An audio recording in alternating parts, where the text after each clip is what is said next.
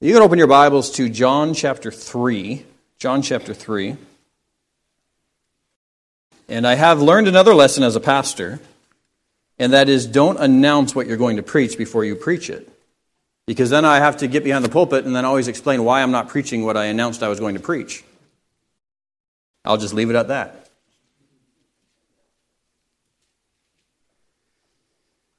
I have been writing a Bible study series similar to the Membership Matters style for new believers. Because I feel like our church needs a resource so that when a man or a woman come to the faith, that you, as an existing believer, could grab that study and say, hey, would you be willing to go through 10 lessons with me on what it means to be a new Christian? And so the idea of that is it would be conducive to that. So you could sit down, let's get together, 10 weeks in a row, Tim Hortons, whatever, come over to my house, have coffee, let's go through this together and let's do a study on what it means to be a Christian. And so I'm working on that. It's probably going to be about 10 lessons. The lesson this morning is from that book. And rough, it's work in progress and so on, but the next 2 weeks I do want to deal with this issue. And have you ever, maybe January 1st, New Year's resolution, have you ever determined that, you know what, I want to make some change in my life? I'm sick and tired of my old habits. I'm sick and tired of the consequences of my own behavior, whatever it is, so I want to make a change. Have you ever attempted a new diet? Didn't last very long. Have you ever made significant efforts towards change in your life only to discover that you really don't have it in you to affect that change? Have you ever had a New Year's resolution that didn't work, didn't last? I think you have. What do you realize as a human being? Change is hard. Change is hard. Change is hard because we are creatures of habit, right? Change is hard because we have well-established patterns of thinking and acting. We've spent decades learning to cope with life in a fallen world, right? That's just the nature of life in this world. And so we have settled routines, right? We have settled routines. We have settled patterns and so on. Again, going our whole life long with few restraints on our human passions. And so we've developed indulgent patterns of sin and so on. This is your experience and this is my experience, right, in this life, I think. We're going to come to John 3 in just a second. Many of those patterns and behaviors which seem to define us sometimes really just serve our basic need for self-preservation in a fallen world. And so in our relationships, we found ways to deal with our emotions, sometimes in an unhealthy way. We've learned how to deal with those who offend us or harm us or otherwise disappoint us. And how do we deal with them? Sometimes through resentment, sometimes through bitterness, sometimes through self-pity, sometimes through vengeance, sometimes through retribution. We've all, believer, unbeliever alike, if you're a believer, this baggage that you've carried into your salvation, we've all learned mechanisms by which to cope with trials and difficulties, generally through escapism. Some escape into video games, others into entertainment, some into sports, some into hobbies, some into destructive means like drugs and alcohol, some into unhealthy relationships. Or maybe just relationships, trying to find something in a spouse or a boyfriend or a girlfriend that really, ultimately, they can't offer. Although some attempts at escapism are relatively harmless, others can destroy lives and relationships. It's just life in a fallen world, right? So we've experienced this. And so we are the product of living in a fallen culture and trying to cope with that fallen world. It makes sense then that we would find ways to cope with life considering what a harsh place this is. The Bible says that all of creation groans and travails under the curse of sin. And so you and I are tasked with walking daily through this type of world, really battling our own tendency to always gravitate towards unhealthy ways of coping. And so not only trying to cope with the fallen nature of the world, but the other reality is we all also are personally fallen. And so we have lived decades, really without any restraints on our fleshly passions. And so we've developed other habits where, you know what, if I want to eat, I'm going to eat and probably overeat. If I want to have sex, I'm going to have sex, and I'm going to have sex with whom I want, when I want, whether in marriage or outside of marriage, for instance. You know what? I'm unmotivated, so I'm going to procrastinate and I'm going to neglect. The list goes on and on and on. We have just learned to indulge our fleshly passions without any restraints. Now, that's kind of like the state of mankind across the board. But this morning, if you're a Christian, you're saved. Like, okay, well, cool, so then now all of that's done away with. You're a new creature. Your thoughts have completely changed. Your attitudes have completely changed. Your behaviors have completely changed. That's all your old life, and now you don't have to deal with any of that, right? I hope none of you are agreeing with me. The reality is we've lived in a fallen world. We've lived as fallen human beings. You come to the Lord Jesus Christ. He saves you. But guess what? Your mind is still wired the way it was wired. Your passions are still there. You still have to break the habits of trying to cope in this fallen world in an unhealthy way. But we have good news this morning. What's important for us to realize this morning is threefold. First, as believers, we all still have a lingering pattern of thinking and believing and acting, which are the product of our past life. Next, as believers, God has called us to a new ethic. He's called us to a holiness which transforms our thinking and beliefs and priorities and values and behavior. On one hand, we all still have the lingering patterns. On the other hand, God has called us to a new ethic. And you say, well, there's a conflict. Thirdly, God has given us everything we need to see this change progressively happen in our lives. And that's key. And that's the premise of this study. Number one, as believers, we also have lingering patterns of thinking, believing, and acting, which are the product of our past lives of unrestrained lust. Second, God has called us to a brand new ethic. Third, God has given us everything that we need to see that accomplished in our lives. And so, this is where God's Word and God's Spirit comes in. And so in God's Word, He set forth a standard for living, and His Holy Spirit worked with our conscience to show us where we fall short and how to use God's means to effect that change and even to give us the desire to change. Now look at John 3. John 3, verse 1 through 18. We'll get to this eventually when we actually start into John, and we'll deal with it more in depth at that point. There was a man of the Pharisees named Nicodemus, a ruler of the Jews. This man came to Jesus by night and said to him, Rabbi, we know that you are a teacher come from God, for no one can do these signs that you do unless God is with him. And Jesus answered him and gives a very strange answer to Nicodemus, because Nicodemus seems to be affirming that Jesus is from God, which if you go to John 17, you realize that's actually one of the purposes for which Jesus came, was so that some would come to realize that the Father sent him. And so it appears as if Nicodemus is getting this right. But then Jesus answered him, Truly, truly, I say to you, unless one is born again, he cannot see the kingdom of God. Nicodemus might have some facts straight here, but the reality is Jesus says you're missing something essential. And what he's saying to Nicodemus is you need spiritual rebirth. Now, Nicodemus said to him, how can a man be born when he's old? Doesn't make a whole lot of sense to Nicodemus. Can he enter a second time into his mother's womb and be born? What do you mean I got to be born again? Jesus answered, Truly, truly, I say to you, unless one is born of water and the Spirit, he cannot enter the kingdom of God. That which is born of the flesh is flesh, and that which is born of the Spirit is spirit. Do not marvel that I said to you, you must be born again. The wind blows where it wishes, and you hear its sound, and you do not know where it comes from or where it goes. So it is with everyone who is born of the Spirit.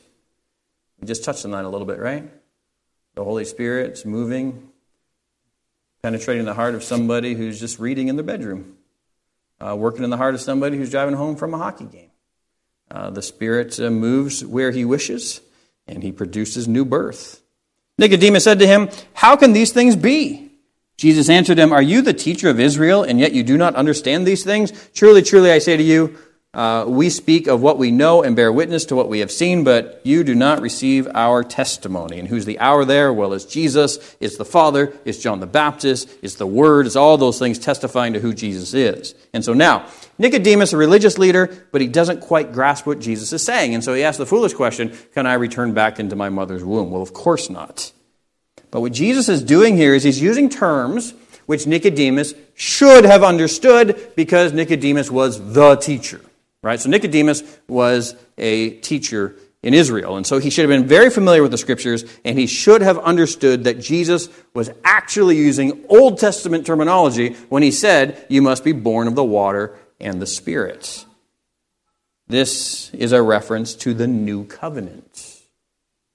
You understand, in the Old Testament, as Israel rebelled against God over and over and over again, part of God's covenant with Israel was not only promises of blessing, but also promises of curses if they were disobedient to the covenant. And so, ultimately, God's people, according to God's hand, were brought into captivity. The prophets then, prophesying to Israel, would tell them that captivity was coming and God's going to judge you because of your repeated unfaithfulness. I mean, just profane, vulgar, immoral unfaithfulness towards God, profaning His temple and profaning His name. He would bring them away into captivity, but with those promises of curses, God always gave hope and always promised future redemption. And so in Ezekiel proclaiming captivity against God's rebellious people gives this promise. He said the day is going to come when God's going to make an everlasting covenant, a new covenant. He says in Ezekiel 36:25, I will sprinkle clean water on you, and you shall be clean from all your uncleanness, and from all your idols I will cleanse you, and I will give you a new heart, and a new spirit I will put within you. Jesus is referencing Ezekiel. Jesus says to Nicodemus, you must be born of the water and of the Spirit. Ezekiel says that the Father, at some point in the future, to Israel, will sprinkle them clean with water and will put a new spirit within them. The new covenant promise is that God would actually move from a covenant where there's external pressure, saying, hey, here's rules that you must obey, the commandments. He would move to a new covenant, which actually would put the Spirit inside of us and then create an inward compulsion where He would actually change us from the inside out. And that makes all the difference. And so Jesus says to Nicodemus, you must be born again. The Spirit must transform you from the inside. You must be cleansed internally in your conscience and your very spirit, Nicodemus. Otherwise, you cannot see the kingdom of heaven. You must be born again. Spiritual change. And so if you're here this morning and you are a new Christian, recently you've come to Christ, what has happened? He's put His Spirit inside of you. He's made you spiritually new. You say, how come I don't feel completely new? Well, we're going to deal with that in a minute. He continues in Ezekiel and says, I will remove the heart of stone from your flesh and give you a heart of flesh, and I will put my Spirit within you and cause you to walk in my statutes and be careful to obey my rules. Well, that's new. That's completely different. And so that's the difference between here's a standard of rules that you must meet and you continually fall and say, I just don't have it in me to keep those rules. And maybe you have that type of background where you tried to keep some type of rigid, ritualistic, religious standard and you found you always fell short. Well, yeah, you fell short because you are a fallen human being. And that's the weakness of the law. The weakness of the law is man's own fallen human heart. And so the promise is God's actually going to change us on the inside and then cause us to walk in His ways. Okay. And so this is what Jesus means when He says, Nicodemus, you must be born again. Now, look in verse 12 of John 3. After telling Nicodemus that in order to enter the kingdom of heaven, one must be born again, He then goes on to show how one becomes born again. Verse 12. If I've told you earthly things and you do not believe, how can you believe if I tell you heavenly things? No one has ascended into heaven except He who descended from heaven, the Son of Man. And as Moses lifted up the serpent in the wilderness, so must the Son of Man be lifted up, that whoever believes in Him may have eternal life. For God so loved the world that He gave His only Son, that whoever believes in Him should not perish but have eternal life. For God did not send His Son into the world to condemn the world, but in order that the world might be saved through Him. Whoever believes in Him is not condemned, but whoever does not believe is condemned already, because he has not believed in the name of the only Son of God. And so Jesus says, just like Moses lifted up that serpent in the wilderness, when Israel sinned and the serpents came and that curse was there, in order to be delivered from that curse, Moses put up that rod with the serpents on it, and all those who looked upon that with faith were delivered from the curse. And so Jesus said the Son of Man must also be lifted up, but not upon a rod. He's going to be lifted up upon the cross. And all who look upon the Son, they're dying upon the cross for their sins, placing their faith in Him. These also will be delivered, not from the curse of serpents, but from the curse of sin.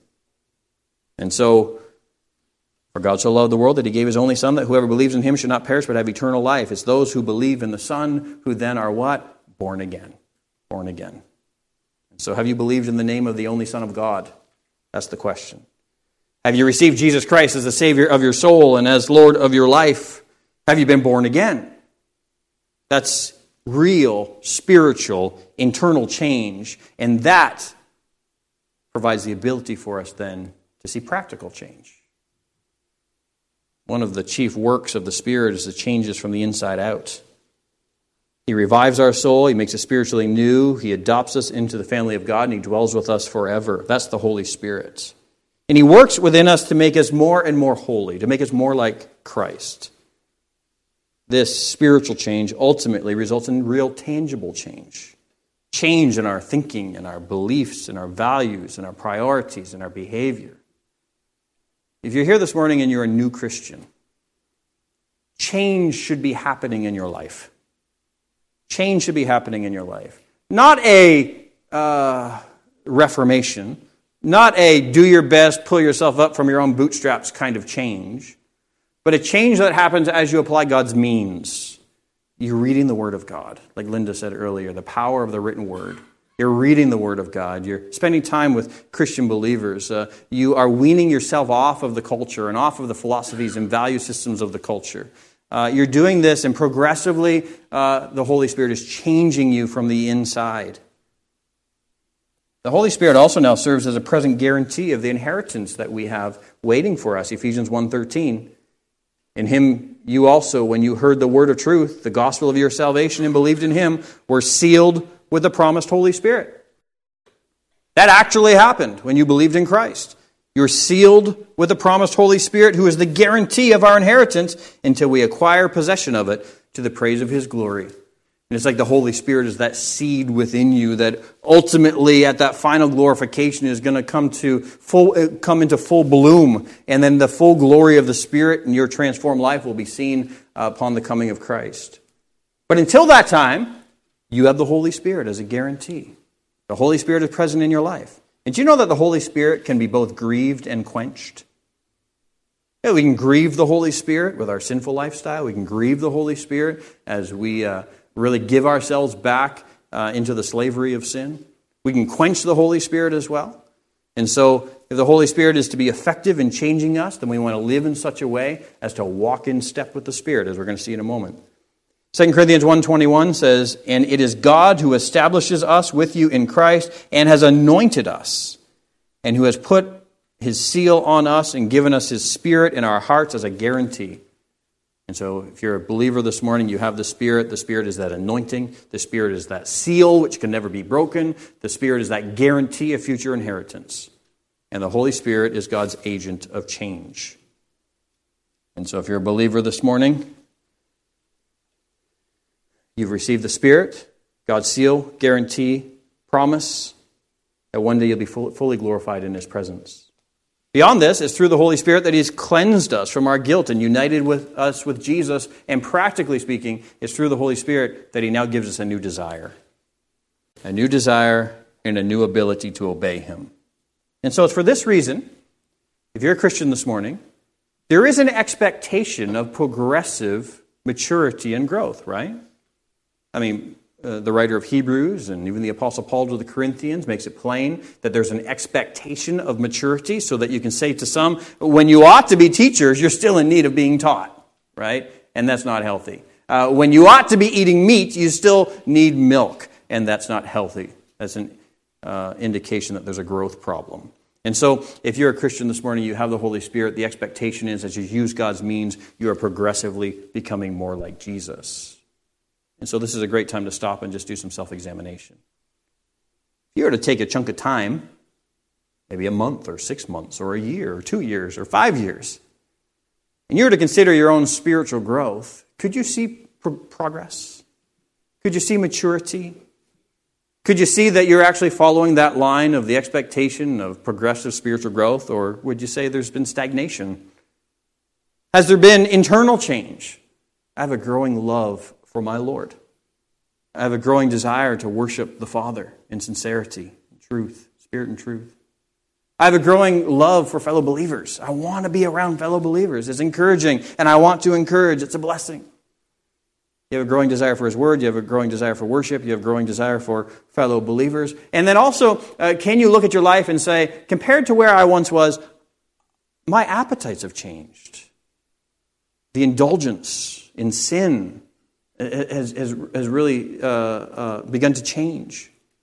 I have a distaste for unholiness. I have a desire for that which is holy.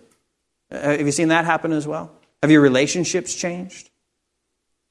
The reality is the Spirit's existence, the Spirit makes His presence known, and the Spirit will, using God's means, bring us along to a progressive holiness, increasing in Christ-likeness. And so that's the expectation, and that ought to be observed in each of our lives. If you're a new believer, don't be discouraged. This is progressive, as we're going to see, but your responsibility is to apply God's means. Now, look at Romans chapter 8. Look at Romans chapter 8. I want you to look at Romans 8 so that you can see just how new this ability to change by God's Holy Spirit actually is. Romans chapter 8, verse 7. Paul says, "For the mind that is set on the flesh is" what? "Hostile to God, for it does not submit to God's law." And what does it say next? "Indeed it cannot." Those who are in the flesh, what? Cannot please God. And you say, well, that's pretty stark. That is, man in his natural state has no ability to submit to God's law. That's why there was a need for a new covenant. Verse 9, "You, however," Paul speaking to Christians, "are not in the flesh, but in the Spirit, if in fact the Spirit of God dwells in you." Now, what did we already just see in Ephesians and Corinthians? That if you have believed in Christ, the Holy Spirit is that seal and the guarantee. If you are a Christian, you have the Holy Spirit. Which means what was formerly true of you, not able to submit to God's law, not able to please God, that's no longer true. Sealed with the Holy Spirit of God, now you have the ability to please Him. If in fact the Spirit of God dwells in you. Anyone who does not have the Spirit of Christ does not belong to Him. Every Christian has the Holy Spirit. Every Christian now has the ability to submit to God's law and to please Him. Verse 10, "But if Christ is in you, although the body is dead because of sin, the Spirit is life because of righteousness. If the Spirit of Him who raised Jesus from the dead dwells in you, He who raised Christ Jesus from the dead will also give life to your mortal bodies through the Spirit who dwells in you." That means we all have that resurrection power already in us, affecting spiritual change now, and will actually affect resurrection change in the end. "So then, brothers," what does he say? "We are debtors, not to the flesh, to live according to the flesh." And so now Paul now begins a pattern we're going to see in the rest of this message. And that is, although God gives us the Holy Spirit, changes us on the inside on a spiritual level in a way only God can do, real practical change progressively happening over time also requires our effort. So, Paul says, "So then, brothers, we are debtors, not to live to the flesh, to live according to the flesh." Not to the flesh, to live according to the flesh. He continues, "For if you live according to the flesh, you will die. But if by the Spirit you put to death the deeds of the body, you will live. For all who are led by the Spirit of God are sons of God. For you did not receive the spirit of slavery to fall back into fear, but you have received the Spirit of adoption as sons, by whom we cry, Abba, Father. The Spirit Himself bears witness with our spirit that we are children of God." And so on one hand, the Holy Spirit changes us. On the other hand, Paul is saying, now because the Holy Spirit has made us new, we have a new responsibility. We are in debt to God. And so what? Live like a child of God. We're no longer slaves to sin, so don't live like a slave. You're no longer at enmity with God, so live as His child. If you are a relatively new believer this morning, you have a responsibility. Get into the Word of God. Figure out, understand what God's new calling in your life is. What does He expect of you when it comes to worship? What does He expect of you when it comes to morality? What does He expect of you when it comes to relationships? That's your responsibility. You're a debtor, frankly, to discover what these things are through His means. Don't think you're off the hook if you're not a new believer here this morning. In this passage, we see that those without God's Holy Spirit referred to as hostile to God, unable to submit to Him, unable to please God. And so we rejoice that God not only saves us from our sin, but He saves us from our inability to save ourselves. And so now He gives us a brand new ability to actually be able to obey Him and to please Him by His Holy Spirit. The Holy Spirit makes all the difference. Not only has the Spirit made us spiritually alive on the inside, but He now enables us to please God. Something impossible prior to salvation, but now true for everyone who believes in Jesus. And if you're here this morning and you're not yet a Christian, but you're trying to do it on your own, I'm a pretty good person. I think that I can please God in and of my own effort. It's an effort in futility. It cannot happen. And that's why Jesus could actually say to Nicodemus, the teacher of Israel, you must be born again, or you'll not see the kingdom of God. So this is what it means to be born again. Every Christian has experienced a new birth and has become something entirely new. 2 Corinthians 5:17 says, therefore, if anyone is in Christ, he's a new creation. The old has passed away. Behold, the new has come. Now, here's the question. 25 minutes in. Okay, finally getting to the meat here. Here's the question. If you have been made spiritually new on the inside by the Holy Spirit and you are born again, then why sometimes do you not feel entirely new? And why sometimes do you not actually live as if you are spiritually new? Right? You say, I don't feel a whole lot different. I mean, kind of have a love for God, and I enjoy being around Christian people here and there, but, frankly, some of those old habits or behaviors haven't changed. Why is that? Is this a time for you to question your salvation? Well, we got to do a little bit of theology here. You got to learn the difference between three major theological terms. Those three terms are regeneration, justification, and sanctification. Regeneration, justification, and sanctification. Don't be scared. The concepts are easy. Relatively easy. There's a difference between regeneration, justification, and sanctification. Sanctification, that increasing holiness that we've been talking about here, this internal change that is affected by the Holy Spirit that makes us more like Jesus, that's sanctification. That is a process. It is a process by which the Holy Spirit makes us increasingly holy, using God's means to see it affected. Okay? And so that's a process. There's a difference, however, between sanctification, regeneration, and justification. Regeneration, you can kind of tell by the word, regen, right? This is new birth, a new generation. This is the idea of being born again. That happens in a moment. So we said earlier, where were you when you got saved? When Jonathan was driving home from a hockey game and he placed his faith in Christ, he was regenerated. He was made spiritually new. On the spot, in the moment, he was made new. Others said, I was at a breakfast. I was in my bedroom. In that moment, when you place your faith in the Lord Jesus Christ, you are regenerated. That happens in a moment, and that's irreversible. That happens on a spiritual level. That doesn't involve your effort. That's a sovereign work of God. That's regeneration. Okay? That's not a process. And then, the other big word we're talking about is justification. Happening simultaneously, I believe you are regenerated, and then God declares you righteous for the sake of Christ. You placed your faith in Jesus, and because you did that, God counts His righteousness as if it is yours, and He declares you righteous, pardoned, right? That is, the law no longer has any bearing upon you. You are delivered from its curse. You are declared righteous. That's justification. As far as the law is concerned, none of its penalties against sin stand against you. The perfect righteousness of Jesus has been applied to you so that you have a new legal standing before God. The law cannot condemn you. God's judgment towards you has been turned away. It's been satisfied in Jesus. You are declared righteous. That's a declaration. Okay, that happens instantaneously as well. So regeneration and justification. But here's the issue. If it was simply regeneration, you can say it this way. If it was simply justification, you're declared righteous. Well, that basically amounts to like just a second chance. Wipe the slate clean, you're declared righteous, now go do your best.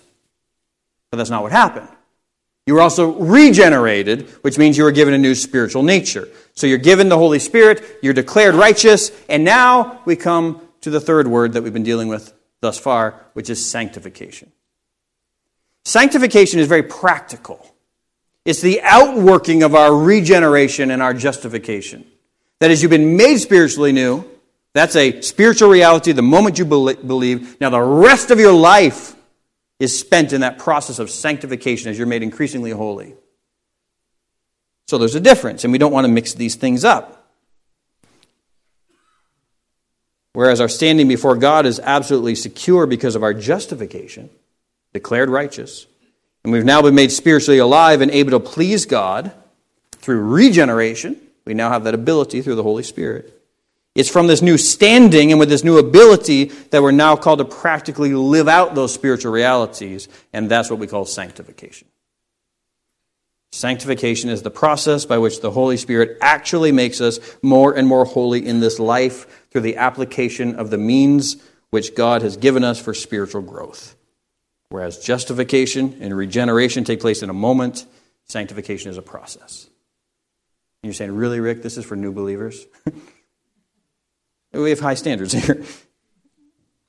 Whereas justification and regeneration can't be observed, sanctification will produce observable evidence. And so, if you're a new Christian, maybe you've been saved for a year, you probably have had friends or relatives or coworkers say to you, man, there's something different about you. Not because you can see the Spirit, but because the Spirit always makes His presence known in something we call the fruit of the Spirit. So turn to Galatians chapter 5. Turn to Galatians chapter 5.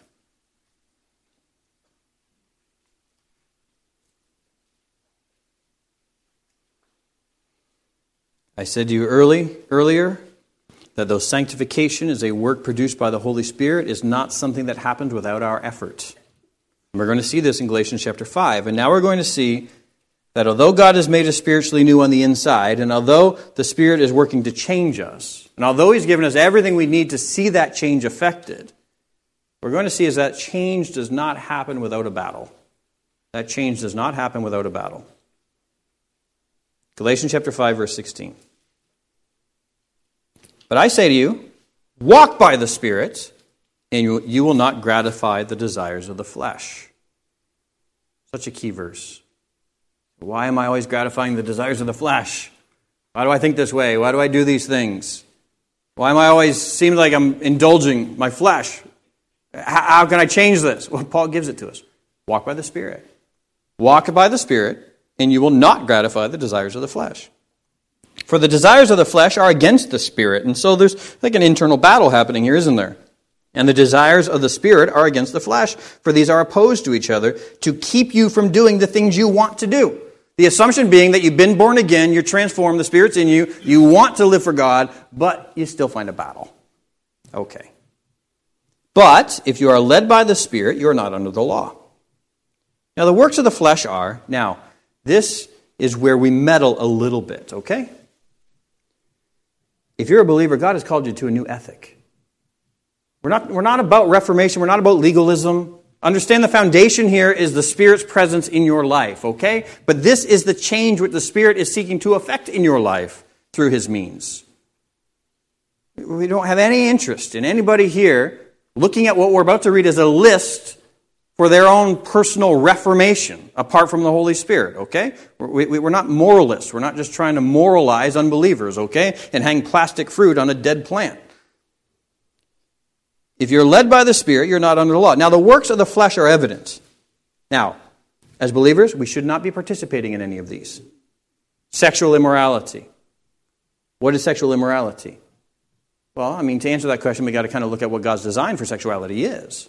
So God's design for sexuality is sex between one man and one woman within marriage and really married for life.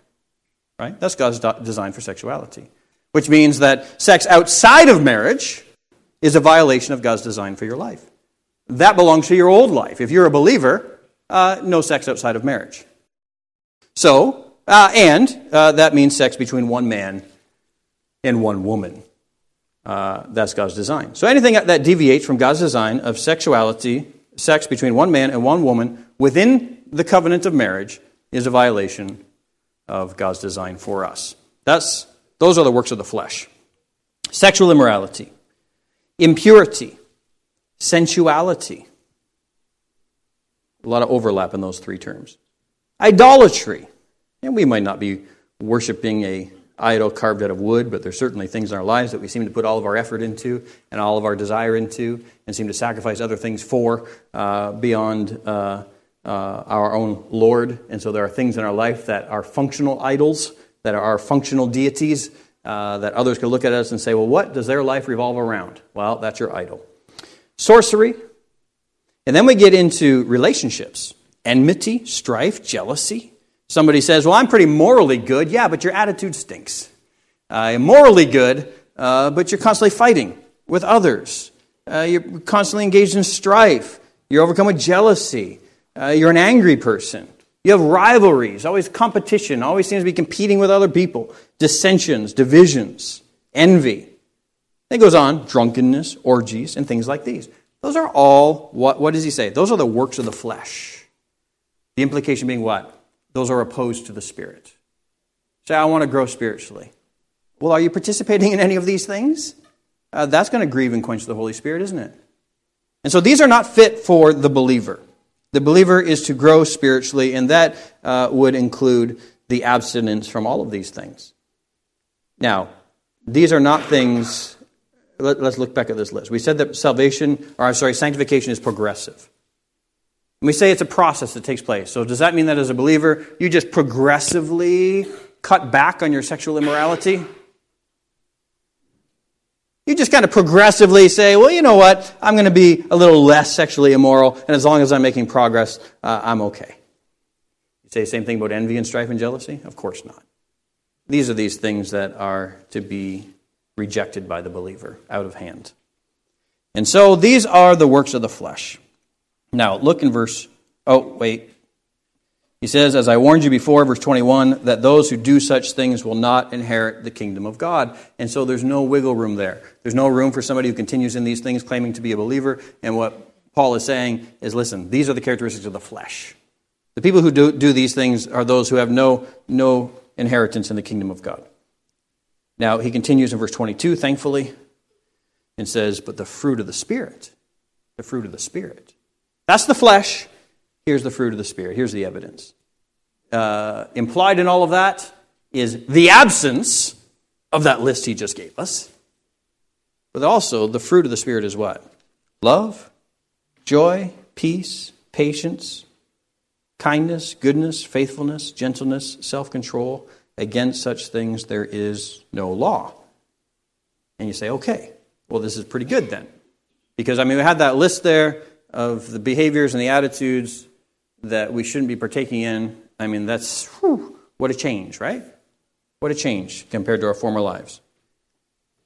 But then we're thankful to say the fruit of the Spirit's in me, the Spirit's going to produce love, joy, peace, self-control, all that stuff. And you say, good, so I'm just going to sit back, put my feet up, let the Spirit do his work. But then Paul really throws a wrench in our plan in verse 24, because he says, and those who belong to Christ Jesus have crucified the flesh with its passions and desires. Well, that now seems like he's throwing it back on our laps, like there's something we must do. Crucify the flesh with its passions and desires.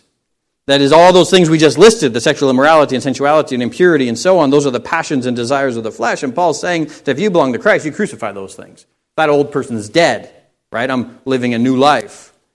Verse 25, if we live by the Spirit, let us also walk by the Spirit. And now we come full circle, because remember in verse 16, he said, but I say walk by the Spirit, you'll not gratify the desires of the flesh. If we live by the Spirit, let us also walk by the Spirit.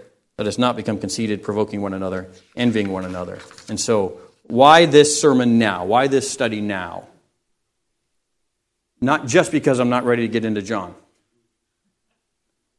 Thankfully, at Calvary Baptist Church, and we're very thankful for this, we see conversions. We see people coming to Christ. We see new believers, right? And not that this is only applying to new believers.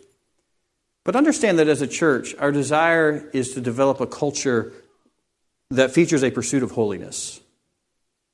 Understand that as a church, as you become a believer, we believe the Bible teaches very clearly that you are now called to holiness. And again, not reformation, not legalism. Using God's means by His Holy Spirit. And so what we don't want is to create a culture where we have believers who believe they can participate in all the fruit of the flesh while believing that they're right with God. thereby lowering the standard of holiness, rejecting any notion of spiritual excellence. And then really, what do we do as leadership? Well, just let it go so that we don't rock the boat. Because frankly, Calvary Baptist Church is growing, and we don't want to ruin a good thing, so we don't want to address anybody's sin. Well, we believe that our calling is to holiness, and that God has given us His Holy Spirit and all of His means to effect that change. And so we cannot create a culture in the church where we tolerate those things that Paul says. Those who practice these things, they don't have any inheritance in the kingdom of God. And so Paul says, those who belong to Christ Jesus have crucified the flesh with its passions and desires. And so the Holy Spirit is changing us, but it's up to us to walk by the Spirit. What does that mean? Paul says it twice in Galatians 5, to walk by the Spirit. Well, I mean, we're in step with the Spirit. Your desire is to think as the Spirit would have you to think, and to react the way the Spirit would have you to react, and to behave the way the Spirit would have you to behave, and to control your flesh the way that the Spirit would have you to control your passions. You say, but I don't know how to do that. How do I know? Well, that's why you have the Word of God. So you read His Word, you see His holy standard, you talk to your brothers and sisters in Christ. Before you make those major life decisions or those moral decisions, you talk to somebody and say, what does the Bible teach about this? Help me to see, because I want to walk by the Spirit, right? So walk by the Spirit, and you'll not gratify the desires of the flesh. Well, let's look up another text here in Philippians chapter 2. Almost done. Philippians 2:12. And here, again, we see this tension between God's work in us and the need for our own effort. Philippians chapter 2, Paul says in verse 12, therefore, my beloved, as you have always obeyed, so now not only as in my presence, but much more in my absence, work out your own salvation with fear and trembling. Live it out. Live it out. Live out your salvation. He says in verse 13, for it is God who works in you both to will and to work for His good pleasure. Live out your own salvation. What motivates us to do that? The reality that we know God is actually the one in us, not only giving us the ability to work for His good pleasure, but actually giving us the will to do it. He actually changes us on the level of desire. God is working in us both to will and to work for His good pleasure. And so your desires ought to be changing. I want to please the Lord. I want to do this, but I want to please the Lord more. I want to have this relationship. I want to please the Lord more. That's the will that He's working in you for His good pleasure. And so because He's working in us to will and work for His good pleasure, what? Work out your own salvation. So well, who's doing it, me or God? The answer is yes. On one hand, the Philippians were to work out their own salvation, but on the other hand, they were to do so because God was the one working in them. Well, let's look at another passage. Romans 7. Romans 7, verse 14.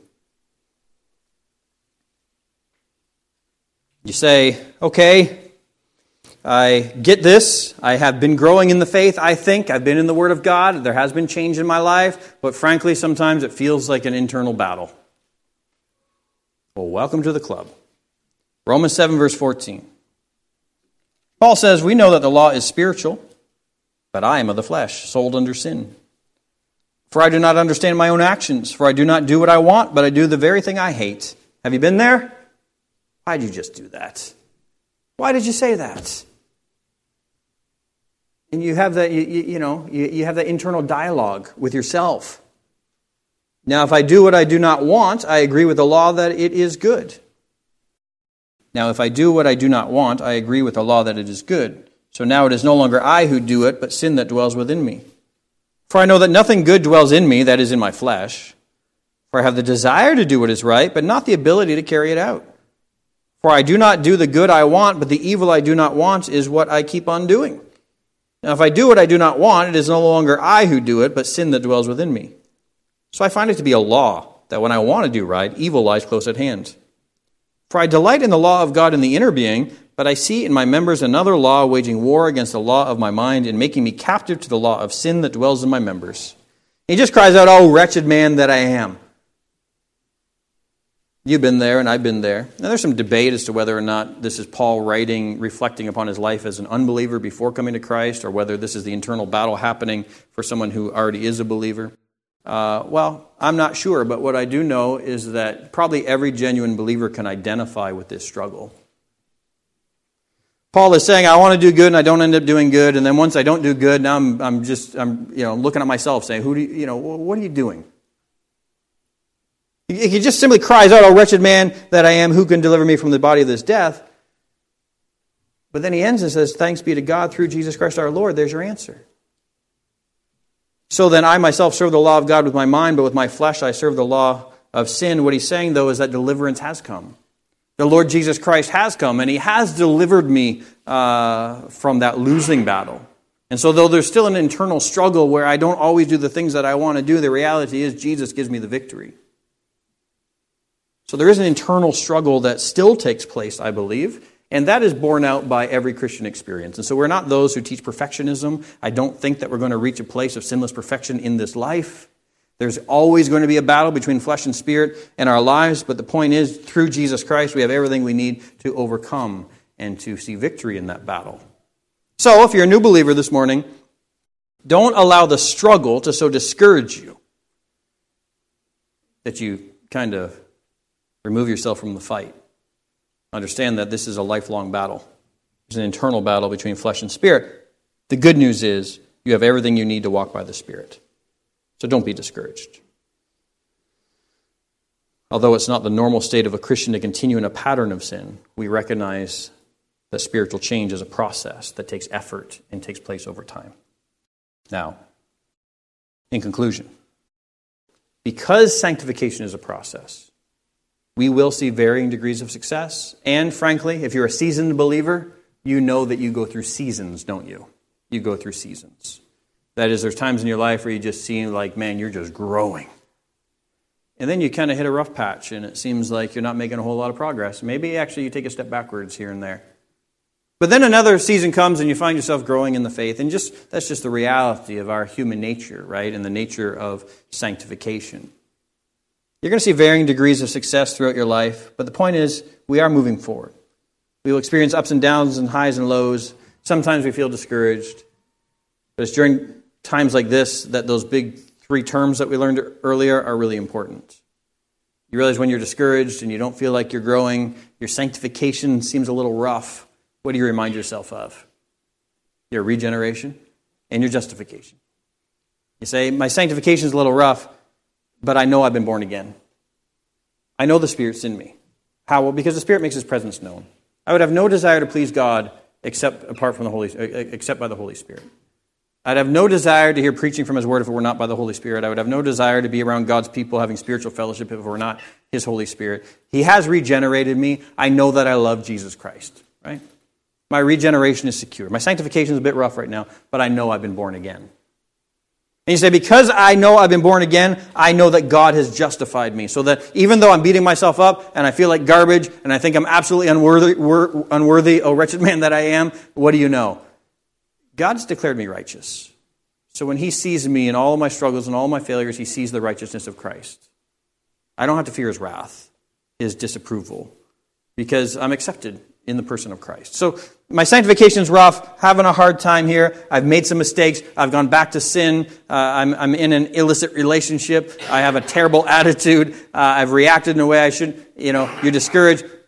Your regeneration is secure. Your justification is secure. And it's on that foundation then that we just keep going, right? By His Holy Spirit. And so although we sometimes feel like our sanctification isn't going well, we're assured in our justification and regeneration. That's why it's important to learn theology. All that being said, we do acknowledge that God does expect to see spiritual progress. That's His will for His people, our sanctification. And so His expectation is that we're growing. He's given us everything for that purpose. And so there should come a time where we move from milk to meat. There should come a time where we move from student to teacher, right? And so I said earlier, hopefully at some point we have a book produced for new believers. And maybe you're one who goes through that book and then becomes one who brings somebody else through that book. Well, that's progress. For this reason that the New Testament is full of passages which instruct Christians to no longer live like they once did because there expects to be a progression of holiness. We're going to look at some of those passages even next week. We're going to kind of establish what it looks like when it comes to a biblical ethic and look at some passages that actually tell us explicitly, don't do this, but do this. We're not producing legalists. We're not encouraging reformation, but we acknowledge that our sanctification, though driven by the Spirit, includes our effort, and it includes a transformation in our mind and our thinking. And so after all of that, we realize that this transformation is only possible for the Christian because he or she has been born again by the Holy Spirit. So if you're here this morning and you have not yet been born again, all of this is completely over your head. You know, what is all of this about? Maybe all you're taking away from this is that you need to be more of a moral person. Well, that would be the wrong conclusion. You go all the way back to John chapter 3. When Nicodemus came to Jesus, and Jesus simply responds to him and says, "You must be born again." Jesus then shows Nicodemus how that new birth can take place. He says in verse 13, "No one has ascended into heaven except he who descended from heaven, the Son of Man." He says, "As Moses lifted up the serpent in the wilderness, so must the Son of Man be lifted up." Again, speaking of his crucifixion. And this is for you this morning if you're not a believer yet. Jesus says that whoever believes in him, that is in Jesus, may have eternal life.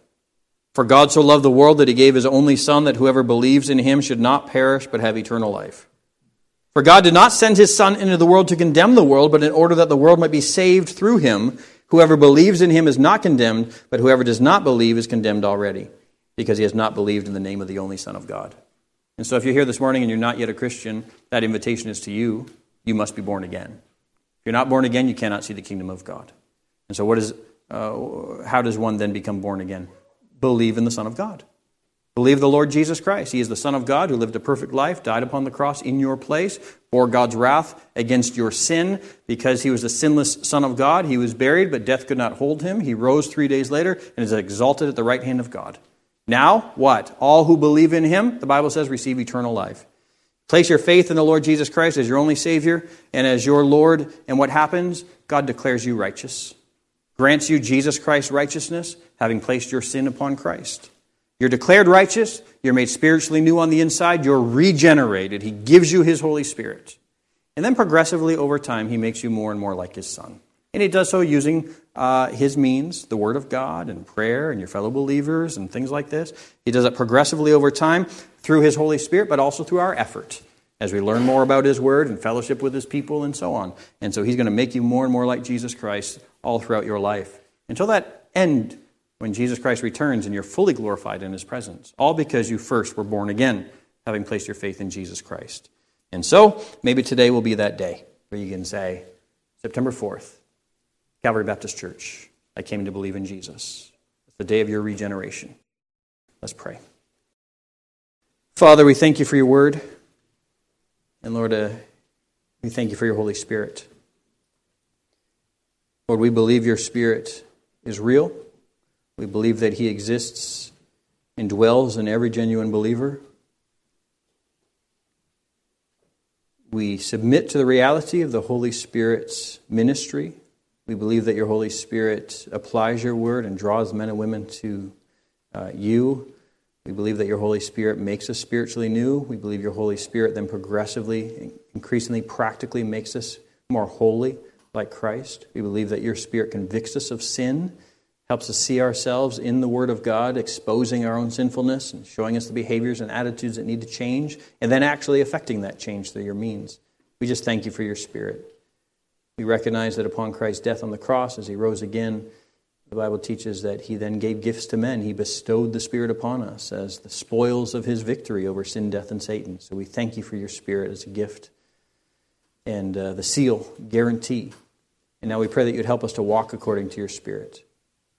We pray for us as a church. We thank you for growth. We thank you for conversions. We thank you for new believers. Pray that you'd help us as a church to maintain your standard of holiness. Pray that you'd help us to encourage one another to walk in step with the Spirit. Help us to use your means to do so. And then, Lord, we pray you convict. There's areas of our lives, especially as we looked at Galatians 5, with that list of sins. Protect us as a church from impurity. We pray that if there's some here this morning who have made professions of faith but are carrying out those types of behaviors or attitudes, we pray that you convict them over that by your Spirit. Help them to see the need to repent of those things and to turn from those things. And we pray that they would make those decisions, that their sanctification would not be hindered, but they'd continue in their spiritual growth. And we recognize that some of those decisions may be hard. So we pray that you just give grace and mercy for those who might need to make major transformations in their life and their desire to walk in step with the Spirit. And then, Lord, lastly, we just pray this morning for those who in this moment, because of your Spirit's work in their heart, are realizing their need for salvation. They know that they need their sins to be forgiven. They know that they need to be right with you. They know that they need to be born again in order to see the kingdom of heaven. So, Lord, we pray for these, that they would, through prayer, express their faith in Christ. We pray that you make them spiritually new, and we pray that they continue to walk in the Spirit. Help us be an encouragement to them as new believers. We pray that they'd make that decision to be publicly baptized in order to make that profession of their faith.